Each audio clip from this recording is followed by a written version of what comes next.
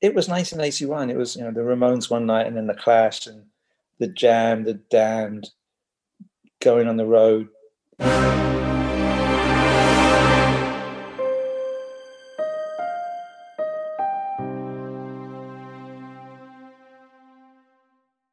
Hello and welcome to episode 23 of the Law Blacks 1-to-1 podcast. My name's Chris Allen. I'm the managing partner of Black Solicitors. We're a law firm based in Leeds, West Yorkshire. I've worked in West Yorkshire for over 26 years, and during that time I've met plenty of interesting people in both the business world and the sports world. I'm looking forward to catching up with some more of those people soon and sharing their stories, anecdotes, and even advice. I hope you find the interviews interesting, engaging, and indeed even educational. At the start of this podcast, you'll hear our new signature music. I hope you like it. I particularly hope my guest today likes it, as he does know his music, as they say. Steve Rapport is a mostly rock and roll photographer who swapped East End London for Pacifica, California in the 1990s. But before he did, he photographed just about every significant rock and roll performer during the 1980s and early 90s, during his first career as a photographer. There's a bit more than that to Steve's story, and I'm hoping he's going to shed some light on his career, the people he's met, and how he ended up with his own gallery and online business in Pacifica. Due to lockdown, but mainly due to the fact he lives absolutely miles away, this is a socially distanced podcast recorded via Zoom. So, Steve, welcome to the podcast. Cheers. Thanks for having me on. You're welcome, mate. Now, our paths crossed on Instagram. I remember mentioning or clicking or liking, I think a picture you'd put up about Paul Weller or Billy Bragg or Red Wedge or one of those things. And I think that's where we clicked into the fact that we were both there, but you were doing something more meaningful than I was. So tell us about photography. Just tell us about how your career kicked off, Steve, and bring me up to speed as to how you got that first assignment photographing rock stars. Okay, so Warwick University, 1975. That's when I went to Warwick to do my undergrad. So I was in Coventry, Leamington, Kenilworth for a long time. And I was into, Pink Floyd and the Rolling Stones and the Who and the Eagles and, all the great rock stuff, Jimi Hendrix. And I was always into photography, even when I was at high school in Woodford, in Essex. So I'd use the darkroom. I knew how to, develop film and print my own pictures, but I was really into music. So I used to read NME every week, cover to cover. And my English teacher, Mrs. Giles, used to call me Melody Maker Steve. And I think she did it just to piss me off because I wouldn't have been caught dead reading Melody Maker. I was an NME all the way. The brilliant writers that they had back then and photographers and insightful political commentary and everything. So went to Warwick and, there were bands at Warwick and, some of my friends formed a band called the VIPs. They were like a campus band and they got some gigs. They supported the Bunnymen in Coventry. So I went to see the Bunnymen in Coventry. As time went on, 77, 78, I stayed at Warwick or resumed my studies doing postgrad in law, actually, at Warwick. But summer of 1977, I spent the whole summer in America with BUNAC, the British Universities North Americas Club, on an exchange program. Spent 14 weeks out there and bought a bunch of vinyl while I was over there. But when I came back, my sister had saved every NME from the whole summer. And what did I miss? I missed the Sex Pistols, the Clash, the Jam. Yeah, you missed a lot. Costello. I missed a lot right through that summer. But I caught up really quickly. I read all the NMEs and I started listening to all the stiff bands, the two-tone bands, and especially the Clash, especially the Jam, the Damned, the Stranglers. And it's all a funny story and everything's linked to everything. Because at Warwick, me and my mate Solly had a secondhand record store that we do, I think, once a week in the student union, buy and sell vinyl from the students. And Solly ended up having his own record label and managed bands like the Blue Aeroplanes. He managed the VIPs, Mood 6, and a bunch of bands that had, a little bit of success. But being honest, he was a wide boy. He studied law as well, but he didn't have the same ethical guidelines as I did, morals and ethics, in my opinion. So we kind of, our paths diverged. But we did the record store, and we used to talking about ethics. We used to buy and sell bootlegs. So I don't know how that quite fits in with my ethical principles. but we take orders, and I found this bloke in Portobello Road Market who would deal in bootlegs for us, so Little Fee and Dylan and Springsteen bootlegs. But Gary McManus ran the record. There's a record shop in the student union, and Gary McManus ran it. He was in a band called School Meals. He was the bass player, and we used to go and see his band. And he'd tell us, "Oh, Steve, you got to listen to this new album. It's called 77. It's by this band Talking Heads. They're from New York. It's great. Oh, listen to Johnny Thunders. Listen to this album by Television, Marquee Moon. Oh my God, probably one of the best 10 albums of all time still. Oh, there's this band, the Ramones. They're a punk band. What's a punk band?" So he got us listening to all this stuff, and then we really got into punk. Had a record show, a radio show at Warwick called Roots Rock Reggae that was actually rock. It was actually punk. So I'd start with Blitzkrieg Bop every week, Nice. and that's like a minute and a half, right? So I'd usually let Blitzkrieg Bop run into Beat on the Brat, and then usually I think, well, I might as well listen to Judy's a Punk as well. And then it'd just be me and a couple of mates in the studio. No one used to listen to it. So then we'd start talking, and we'd talk for about 10 minutes, and then we'd realize that we hadn't turned the microphone on. So that was like me and the music. And then when I was doing my PhD, I was doing an MPhil in law, and then I transferred to a PhD, but I had an office and no classes. So my mates would come over and we'd listen to music, and we'd go and see bands, and we'd hang out in my office talking about music. And the specials were around Selector by then. So now we're into 78, I suppose. And I'd already been to see, the Clash and the Jam and all those bands. And Robert Plant came to play at Warwick with Honey Drippers. And that was a pretty big deal because he hadn't played for, I think, pretty much since Led Zeppelin split up. And I took pictures in the Student Union. Now, Student Union wasn't a great venue for gigs. It was the Union. It wasn't the Arts Centre. So the lighting was and I did get some pictures, and I figured this might be my big break. So I made some prints, and I became a human Bruce Springsteen song. I went to the bus station in Coventry and took the national bus down to Victoria with my little portfolio. And I got out of Victoria Station. And remember, this is now it's 1981. My PhD's going nowhere. I'm stuck on my thesis. Yeah, I'm not that too surprised by that, actually, but go on. Yeah, you have to write 90,000 words, and I didn't know that many words. So I was using and the a lot, but I really wasn't getting anywhere near the end of it. So photography. So I literally get out of the bus, and there's not one of the red phone booths, but just one of those open phone boxes at Victoria, because some hadn't invented cell phones yet. So I get the phone book out for young listeners. That was a big book that you used to get every year. That had lots of phone numbers in it. It was called a phone book. You could hit people with it. It would kill them instantly. It weighed about 100 pounds. And there was like a white one and a yellow one, and the yellow pages. I can't remember, that's only over here in the States, but it had all the businesses in it. And I thought, who should I call?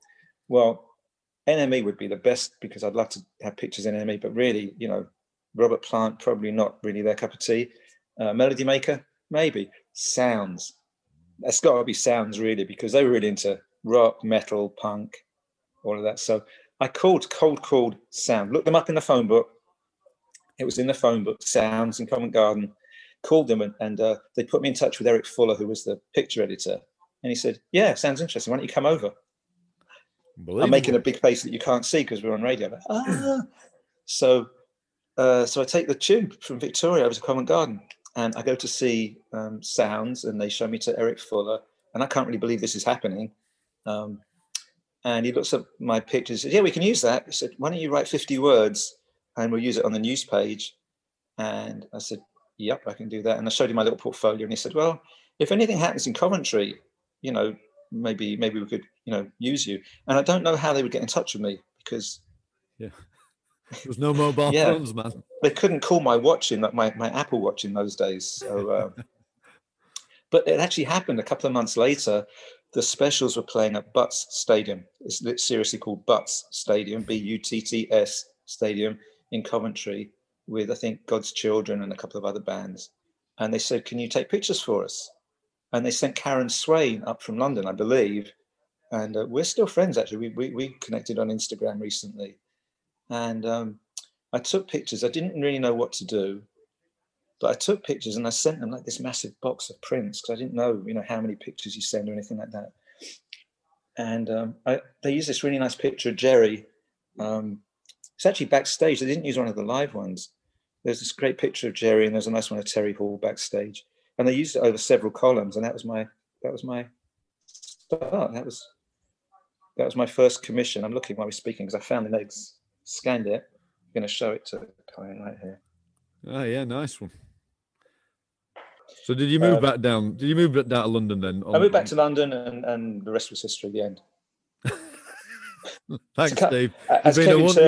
You've been a wonderful guest. Thank you. As Kevin Turvey once said, to cut a long story short, the end.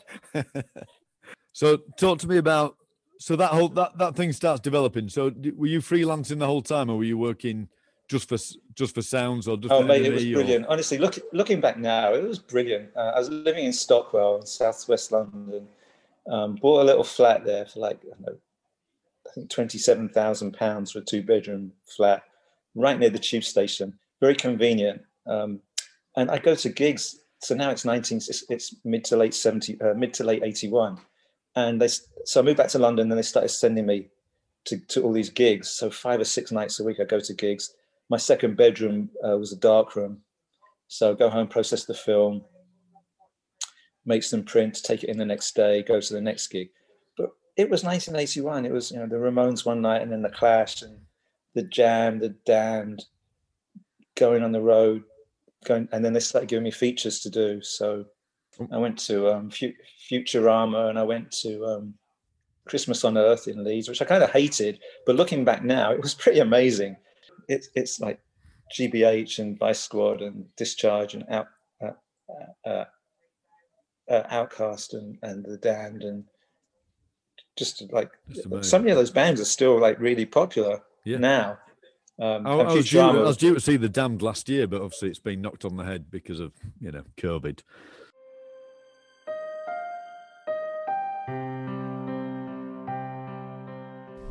This podcast is, needless to say, sponsored by Blacks Solicitors. Blacks is a law firm based in Leeds, and we provide a range of commercial, property and private client services to clients throughout the United Kingdom. Obviously, I'd love you to enjoy this podcast and then use our services on any legal issues you have going forward. If you visit lawblacks.com, you'll see the kind words that existing clients have had to say about the services we provide. Now, back to the podcast.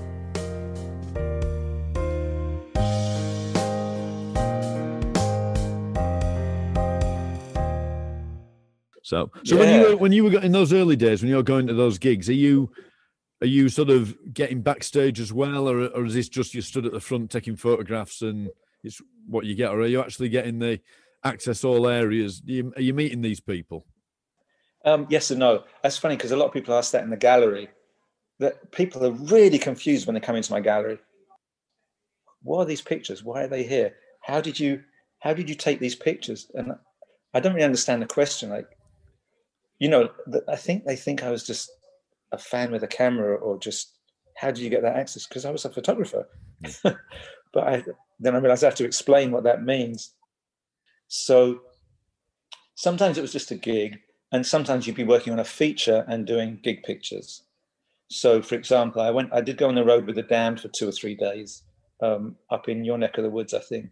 I know it, maybe not. I think it was Burnley and Bradford. And I don't think it was for cover, although it might have been. So I went to like 2 gigs, and we hung out backstage with them, and we hung out at the hotel with them. And they're the basis of a book that I did with Ronnie Gurr from Hanging Around Books last year. When you were doing that, were you trying to be a total professional photographer, or were you sort of thinking, I'm on tour with the Damned and therefore I'm going for it? Are you going to tell me that the Damned were mad as hatters, or no, totally square? In fact, no, I wrote this really sweet intro to my little book. It's called a photo zine, so it's like A5, I think is what it is, like half A4. It's small, and I wrote this little intro, and it actually they were really nice, fun. I was pretty scared going because Anti Nowhere League were the support band, and they had quite a reputation. I mean, the singer was called Animal, so what are you going to expect? But no, they were all really nice. I just found them really sweet guys. I really liked hanging out with them. I don't remember too much about most of it, but and I was surprised by Animal. Animal was really nice. I got nice pictures of Anti Nowhere League. Got great pictures of them live, And I was already a professional photographer. I mean, as soon as I started, that was all I was doing. I was a photographer, and when people ask me how do you become a photographer, you just become a photographer, and you tell people you're a photographer, and then they believe you. You make it. If they believe you, you're a photographer. If they don't, then at least you tried, right? Yeah. But it was a great time because my recollection is you could shoot the whole gig, and most of the time there was a pit. So yeah, in the punk era, you'd have people, I don't know, crowd surfing and it was a mosh pit, and there were people pogoing and spitting, and there'll be bodies being passed over the barriers by security, and security would be pulling people out, and people would be trying to get on the stage. But by and large, you could shoot the whole show, and the punk gigs, the lighting was usually pretty bad. But looking back now, it was just a amazing time with unprecedented, unparalleled access. Because over the years, it became, well, you can shoot the first 4 numbers, you can shoot the first 3 numbers, then it became 2, and then literally the last gig I ever did was REM out here in the Bay Area, and it was 1 number, and it was 50 miles away on I think a Thursday evening. So you had to drive through traffic. So it takes 2 hours to drive down to the Shoreline Amphitheatre, and 1 number, and then they walked the photographers out of the arena. Wow! So, and it's a bowl, and then there's just grass banks. It's when Neil Young did the Bridge School benefit every year. I used to go and see a lot of those. So at least you could sit on the grass at the back. No, they walked us out of the whole place. What, I'm supposed to go home now? That was it. 4 minutes. I just drove 2 hours, 4 minutes. Wow. It's like, I was going to compare it to something else, but I will resist that. Resist that temptation, please. There's a family show. So, I thought it probably was. So one of the pictures that caught my eye when I was looking at your picture, Steve, was that with those iconic photos, I suppose you'd say they're iconic, of Joe Strummer running the London Marathon in 1983. Just tell me about how that comes about, because that's not your normal gig. And it's become my favourite. It's become the linchpin of my existence. To be blunt, Joe Strummer has become the key character in my photography life, which has become my life again, and the gallery and everything else that's happened. It's all really because of Joe Strummer, and so I can tell that story if you like. But the story of the marathon is that I met Joe the year before in Hollywood when I went over with Johnny Waller, who was my best mate. He died a long time ago, sadly, to do a Bow Wow Wow feature, and it turned out we stayed at the Sunset Marquee in Hollywood, and the Clash and the Beat and Kid Creole and the Coconuts were staying there at the same time. Wow. Which is also funny because I took pictures of Kid Creole and the Coconuts live like 2 nights before in London, and then I'm out in Hollywood and there's Kid Creole walking around the pool, and there's Joe, and there's Rankin Roger, and we played football in the parking lot across the road. The Beat and road crew against Bow Wow Wow and their road crew. So I went for a drink with Joe at Barney's Beanery, and with Joe and Cosmo Vinyl and Johnny, played pool, had a drinking game, found out that Joe Strummer's first album that he ever bought was Every Picture Tells a Story by Rod Stewart, and that was also my first album. So I felt like, we were soulmates, me and Joe. It's like you're almost a member of the Clash already. Almost. They invited us, and I was friends with the Beat already because, Midlands band, two-tone and all that. And let me just say, Roger, one of the sweetest guys, sad. Dave Wakeling, great, but just a bunch of great blokes. The Bow Wow Wow were great blokes. Joe and Terry Chimes, the drummer, came and hung out at the Bow Wow Wow gig, and then we all went to the Clash and the Beat gig at the Palladium. Just an amazing 3-day trip. So I kind of knew Joe. So I get a call out of the blue the next year from Rolling Stones. It's now April 83, saying, Joe Strummer's running the London Marathon. Can you get a picture for us? Yeah, all right. Okay, thanks. Bye. And that was it. Not, here's Bernie Rhodes' phone number. Here's what Joe's cell phone would be if cell phones had been invented. Here's a Raven that you can send a message to Joe with. Just, can you get a picture? Yeah, of course I can. And then I hang up. I'm like, how am I going to do that? So I lived in Clapham. I drove to Blackheath Common, and I think it was a Sunday. I'm not 100% sure. I looked it up, but I can't quite remember. I drive across London in the rain because, of course, it's raining, And I go to Blackheath and I park my car, and there's, 30,000 people, 20,000, 25,000 people. And I get out of the car and there's Joe Strummer warming up, like 5 yards from where I park my car, maybe 10. And so I go and reintroduce myself to him, and I explained what I was doing, and he's like, yeah, sure. So I took pictures of Joe, and he was really cool. And I just love the black and white of him, because everyone it's raining, it's cold, it's miserable, and they're about to run 26 miles, and they've all got like rain jackets on and hats and umbrellas. But there's Joe in his ripped up Complete Control Clash t-shirt. He's ripped the sleeves off it and the neck.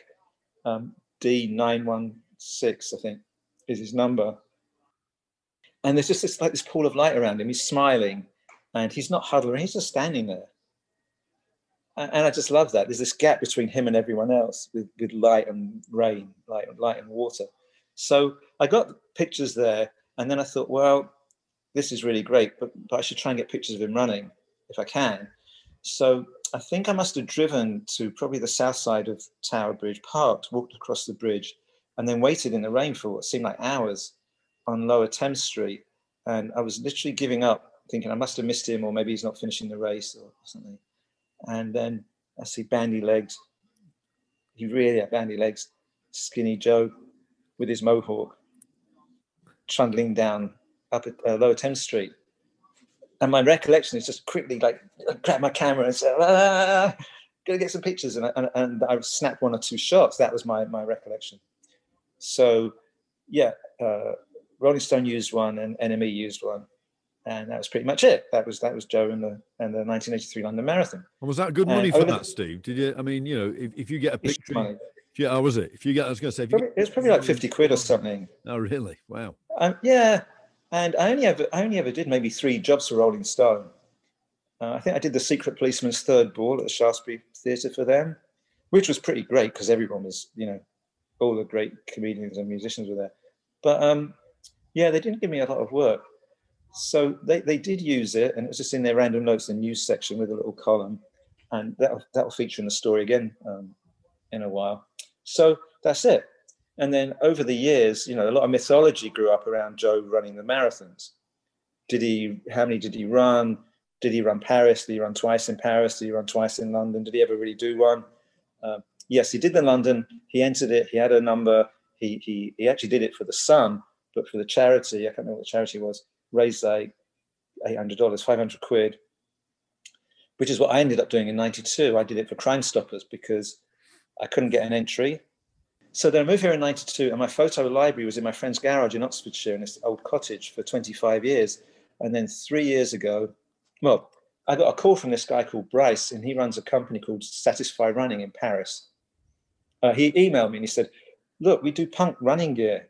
And I came across this picture of yours on the web of Joe Strummer running the London Marathon. I'd love to use it on a t-shirt. Can I get hold of it? I said, well, the negatives are all in my friend's garage in Oxfordshire. He said, well, could I get in touch with him? Oh, yeah, well, nice. Why not? So he calls Rod. I put him in touch with my mate Rod, who was best man at my wedding. And they dealt with each other. And then they were UPS'd or FedEx to Paris. And then Brice actually made this t-shirt. And and I have one. It's amazing. It's a punk. It's a moth-eaten punk t-shirt with Joe on it. It's got loads of holes in it, air holes. It's like a moth-eaten punk t-shirt. So eventually I got him to send me my Joe Strummer negatives, and then I got Rod finally to box up all my stuff and send it over here.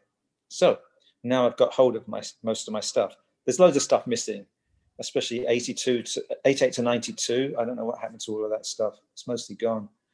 But a year or two goes by, and then last year, 2020, after lockdown, my pictures were syndicated through London Features International for decades. They got sued and they went out of business. And then this company called Photoshop inherited or bought the archive. And I would say they're allegedly, let's say, not very honest people to do business with. And I didn't want them repping me anymore. So I asked them to give me back any pictures of mine that they had. And after a lot of back and forth, they sent me 4 boxes of transparencies. they put them in those. You've probably got these in your office because you're a lawyer. Those storage boxes with just the lid. Yeah. You store your documents in. They are not shipping containers by any stretch of the imagination. They just put a bunch of tape around them. And when they arrived, they were all crushed, bashed up. And I opened them and there's just like transparencies everywhere. They didn't use any bubble wrap. They didn't wrap anything. They just put these big sheets in there. And it's mostly 4 boxes of bands like Men Without Hats. No offense, Jimmy the Hoover. Again, no offense, but I don't think I'm ever going to sell one of those. But in amongst them is these sheets of a mishmash of different stuff. And I picked the first one up and I look at it, and there's a color picture of Joe running the London Marathon. Wow. And I had no idea that I took color. And then I keep looking, there's a whole sheet. I actually cried when I saw them. There's a whole sheet of color pics of Joe running the London Marathon. So I scanned the first one and it's Joe waving. He's like looking around and waving at mile 20 or mile 21. And I put that on Instagram, put it on Twitter, and the Twitter post went viral really fast. And I said, "You've never seen this before," because I haven't seen this before. And I fucking took it. And putting that effing word in there meant that I couldn't ever promote. I tried to promote the Twitter post, and Facebook Twitter wouldn't let me because of terms of service. But it got over 1 million impressions. Wow. And that's really, and then I put it on Instagram and I said, since so many people want this, I'll do like 20 prints at a special price, something like, I think it was $115 for an 11 by 14, including shipping. And I thought I'd sell 10 of them or 20 of them. I ended up selling 60 something of them. Wow. And it really started everything. It really got my career restarted. It got me loads of followers on Instagram. And I scanned loads of the Joe Strummer pics, and lots of them were really, really, really nice. But it was all a revelation because I had no idea I'd taken them, the color ones. Wow. And in fact, Brees at Satisfy Running, they just did another set of pictures. He told me they were licensed the last time. It turns out they weren't, because he was dealing with Joe's family, some of his relatives, and it just fell through the cracks. So I was upset about that, and the office wasn't too happy. But now I'm friends with a person who runs the Joe Strummer estate and office, and the new line of shirts that they did, those are licensed, and they've almost sold out. But they're really cool. And someone just sent me. This is really funny. He just saw a trailer for a Netflix movie. So it's a movie called Bling Empire, which I think it's like trans drag queens. And anyway, he said, "Is this your shirt?" Let me see if you can see that at least. Just keep it back a little bit. Yeah. Can you see it? So apparently he's wearing that in the trailer, and I suppose in the movie. But that's one of the latest range of Bling Empire. So if you're watching Bling Empire on Netflix, there you go. Yeah, that's Joe. You're everywhere these days, Steve. Everywhere I look. That's most of the Joe Strummer story. Now I have a book called Kick Over the Wall, Joe Strummer and the Clash pics, a photo book of from the Clash gigs and from Joe running the marathon and Joe with Annabella Lewin from Bow Wow Wow. And out of those bands like the lads in the Clash and Bow Wow Wow, etc., who were the real good guys out of that crowd? Then obviously Joe sounds like a good lad. Who else was good to you? Yeah, I really wish I'd been able to hang out with Joe more. But I suppose I'm privileged to have at least met him a couple of times. Can I just finish on an interesting part of the mythology on the marathon? Yeah.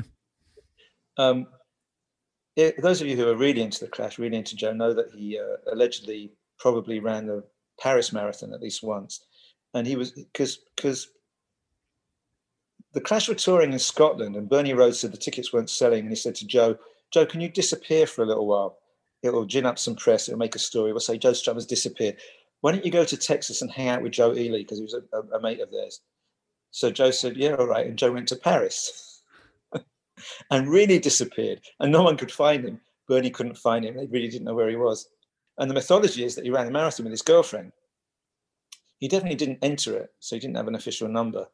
And he did an interview with Stepping Out where they asked him, what was your training regime? And he said, well, I mean, I wouldn't recommend this to anyone else, but didn't run at all for 4 weeks before the race and then stayed up all night and drank 10 pints the night before. He said, but you probably shouldn't tell people that because only me and Hunter Thompson could do that. And that became the folklore that, Joe Strummer ran a London Marathon and a Paris Marathon without training, and he'd just drink all night before the race. And I recently found the Rolling Stone clipping. I have the page from the 1983 Rolling Stone, May 23rd, I think, 1983. And there are quotes from Joe in it. And I think he must have told me, because there wasn't a journalist there. They didn't send anyone over. So there are these quotes about him, his training, that he even swore off alcohol, and he liked it because, he'd get up on a Sunday morning when normally he'd be in bed, and running let him think without being bothered. He could, he likes to write songs in his head while he's running. And it turns out that he was a cross-country champion in high school. It's in Chris Salovich's book, and Chris confirmed that to me. And he was a runner. Joe was a runner, and he said that he ran every day to train for the marathon. And I think he must have told that to me, because I don't know who else he would have told. And it's interesting because in the Rolling Stone it says he ran it in 4 hours 30. Well, he ran it in 4 hours 13. So to me, I watch a lot of crime stuff. To me, it sounds like a transatlantic phone call that's mistranscribed. Yeah, but 4:13 for a marathon's decent. That's decent. It's very decent. Yeah, yeah. 4 hours. If you did 4 hours, you'd be over the moon, wouldn't you? Well, yeah. So he took his running seriously, and I'm trying to correct that impression everywhere now, because I'm also kind of friends with Luce now, Joe's widow, who lives in Somerset. She has a copy of my book. Well, friends, I say that very loosely, but I think she confirmed through David, who runs the Joe Strummer office. Yeah, he took his running seriously. He liked to run. So talk to me about some of this other gang then. So the Red Wedge Tour, obviously that thing, I sent you that article, and your reply to that was, there's some of my photographs. So what do you remember from that tour? I remember if you see Red Wedge pictures, they're nearly always mine. So if you saw me in New Statesman, or in any of the Red Wedge publications, or in The Guardian, or in Number One, or Smash Hits, or, I was the photographer in the Red Wedge, in all the Red Wedge stuff. So all I remember is, I think Billy Bragg probably told me about it. So Billy was a mate of mine, and I'd worked with Paul Weller a lot over the years. And I heard about this fledgling organization before it was even called Red Wedge. Paul Bauer was involved, and it was all really talented people. A lot of West Ham fans, as it happens, because a lot of my mates worked on my fanzine, Fortune's Always Hiding, and were journalists, and like Phil Jupiter, Porky the Poet. He did the cartoons in my fanzine, but he was also on the Red Wedge tour. And his mate Joe Norris, Off the Curb Productions, they handled all the comedians for the comedy tour, with Addison Cresswell, who also sadly passed away. Joe's a hammer. Pete May, who's a hammer, was involved. Mike Patton and Don Peretta, my best mate. He's the guy who brought Italian football to Channel 4. Oh, is it? Another big West Ham fan, and was involved in Red Wedge. So Tim Roth was in Red Wedge. And we go to all these early meetings. And in fact, some of the meetings were at my house in Clapham. I was just telling a mate who's a huge Eurythmics collector. I even spoke to Annie Lennox once. She actually called me the one time in my life. Annie called me at my house in Clapham, because I'd been trying to get her to come on the Red Wedge tour. But it turned out, I thought as the daughter of a very working class family in Aberdeen, she'd be well into like lefty politics. But it wasn't that she wasn't interested. She just really didn't know anything about it, and she wanted me to kind of explain it all to her. And she ended up taking a pass, because I think she felt like it wasn't something she could commit. Yeah, she just didn't really know. It wasn't like she didn't support it, but she just didn't know enough about it. But I got Gary Kemp to join the tour. I was the one who was calling out talking to some of the musicians. But there were brilliant people: artists, designers, writers, journalists, artists, musicians, actors. And it was one of those times where you could just do it. Just, why don't we do a tour? Yeah, let's just do a tour. And Pete Jenner, Billy Bragg's manager, was involved. And I think reluctantly, John Weller was involved. Paul really supported it, but I think John was pretty conservative. His dad, for those of you who don't know, was his manager. Yeah. So I saw that tour when they came to Bradford, and I was it was at St George's Hall, but in the afternoon there's a thing on at the Queen's Hall. I remember Paul Weller walking in, and I was so starstruck at whatever age I was. Obviously, it was impossible to speak to him. So and that was it. That was the passing of Paul Weller and me in the same room. So never mind. Interesting though that you say that, because I've got a feeling, I'm looking through my damned pictures. I think one of those gigs was at, where did you say? St. George's Hall was the, well, it was Queen's in Hall Bradford. as well. Yeah, it was Queen's Well, Hall. okay, so we were at the Crest Hotel in Burnley, and then I've got a feeling that Bradford might have been I think the gig might have been at the same place. So you keep talking, I'm going to look that one up. But you know, we did the tour. I didn't go to Bradford. Jules played at Bradford, right? Yeah.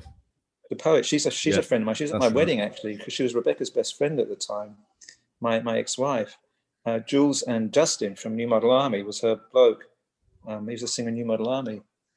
I don't know why I missed that gig, because I went to, let's see, we started on the 25th of January 1986. We started at Manchester Apollo, and then we did Cardiff, Queen's Hall, I think, Cardiff. And then we did Leicester de Montfort Hall and Birmingham Odeon. And then we did Newcastle City Hall. And the Smiths played at Newcastle. And we had Lloyd Cole and Tom Robinson. Alan Hull from Lindisfarne played at Newcastle. That was the only one that Morrissey did. Johnny Marr played on a few. Andy Kemp from the Smiths played. Gary Kemp played in Manchester. Suggs and Bedders, and I think one or two. Chaz from Madness played more than one gig. Julie Roberts from Working Week played the Manchester Odeon gig, which was a little bit later, about a month or two later. And it was the Communards, the Style Council, That's Billy right, Bragg. So in Bradford, there was definitely Style Council, Communards. I think Junior was there, actually. Oh, Junior Jiscombe played, I think, every day. Yeah. Communards played every day. So Jimmy Somerville, Richard Coles, Sarah Jane Morris. And they were brilliant live as well. They were really so good live. King George Hall, Blackburn, I have down here. Yeah, that's right. Is that right? Oh, so this was the Crest Hotel Burnley and the Grand Hotel in Hanley in Stoke. And that was in November 81. So it was, you know, people forget, because the politics, I mean, it didn't work, did it? We were trying to get rid of Thatcher and get a Labour government elected. And, you know, we came up against the party machine, and none of us was too happy about that. Paul more than anyone. You know, Billy was into working through whatever channels he could work with, but Paul was really not into the organised politics part of it.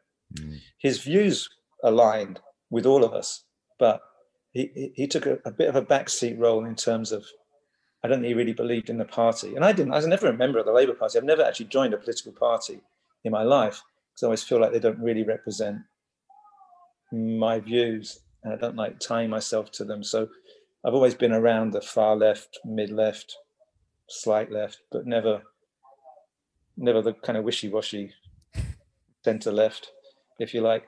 So, you know, Paul's been pretty consistent in his views, but I think Paul was very shy. So I don't really have I don't remember having a lot of conversations with Paul about politics or about anything. I just feel like I met him a load of times, worked with him a load of times, knew him pretty well, but without really knowing him, without really being mates, not someone I would, you know, call up for a chat.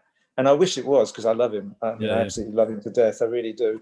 And now I feel like he's such a geezer now. I mean, talk about a top bloke. He looks amazing. His music is incredible. You know, his life journey, his outlook on life. I love the man that he's become now. I think he's up to something like 35 albums or something. You know, God forbid something happens to him, we'll all be, you know, they'll be buying his back albums forever, won't they? Well, first, I think the third man in the history to have a #1 album in 5 different decades in the UK. That's really amazing. So what was the point I wanted to make was just the music was incredible. My recollection is just that every night the music was amazing. You got to see the Style Council every night. You know, you got to see Billy every night. And Billy was so passionate. He's so brilliant live. The Communards were so brilliant live. And then they play with each other. So you'd have different mix and match. And then you do like Move On Up and People Get Ready. You know, Paul was a big Curtis Mayfield fan. That's right. So, and, you know, you had Johnny Marr up there on stage playing guitar. And I actually got pictures where you can see Tim Roth standing off in the shadows in I think in Birmingham. Like, wait, that's Tim, right? So he's like a little Zelig, you know. Yeah. So what took you away from this industry? Because I mean, it sounds like you're it sounds like a screamer. It doesn't sound like you're making a huge amount of money. What made you put the camera away and do something else? I think I'll get a bit philosophical. I think I was a much better photographer than I thought I was at the time.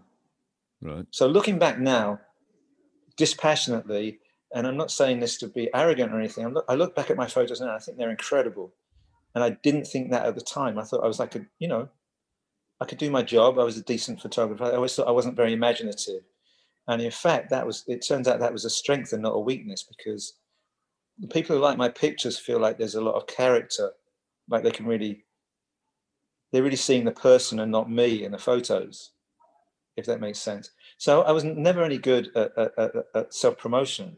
So my career, I never reached the heights of, I don't know, Anton Corbijn or Penny Smith or Chalky Davis or, a lot of the really kind of legendary photographers. So after I moved here in '92, my career just kind of, it was no fun anymore. Like I said, doing one number. I went down, also REM, I went to LA to do REM, and they kept us hanging around for 2 days. And I was supposed to come back to San Francisco, and I had to postpone stuff here because we didn't get the interview for 2 days.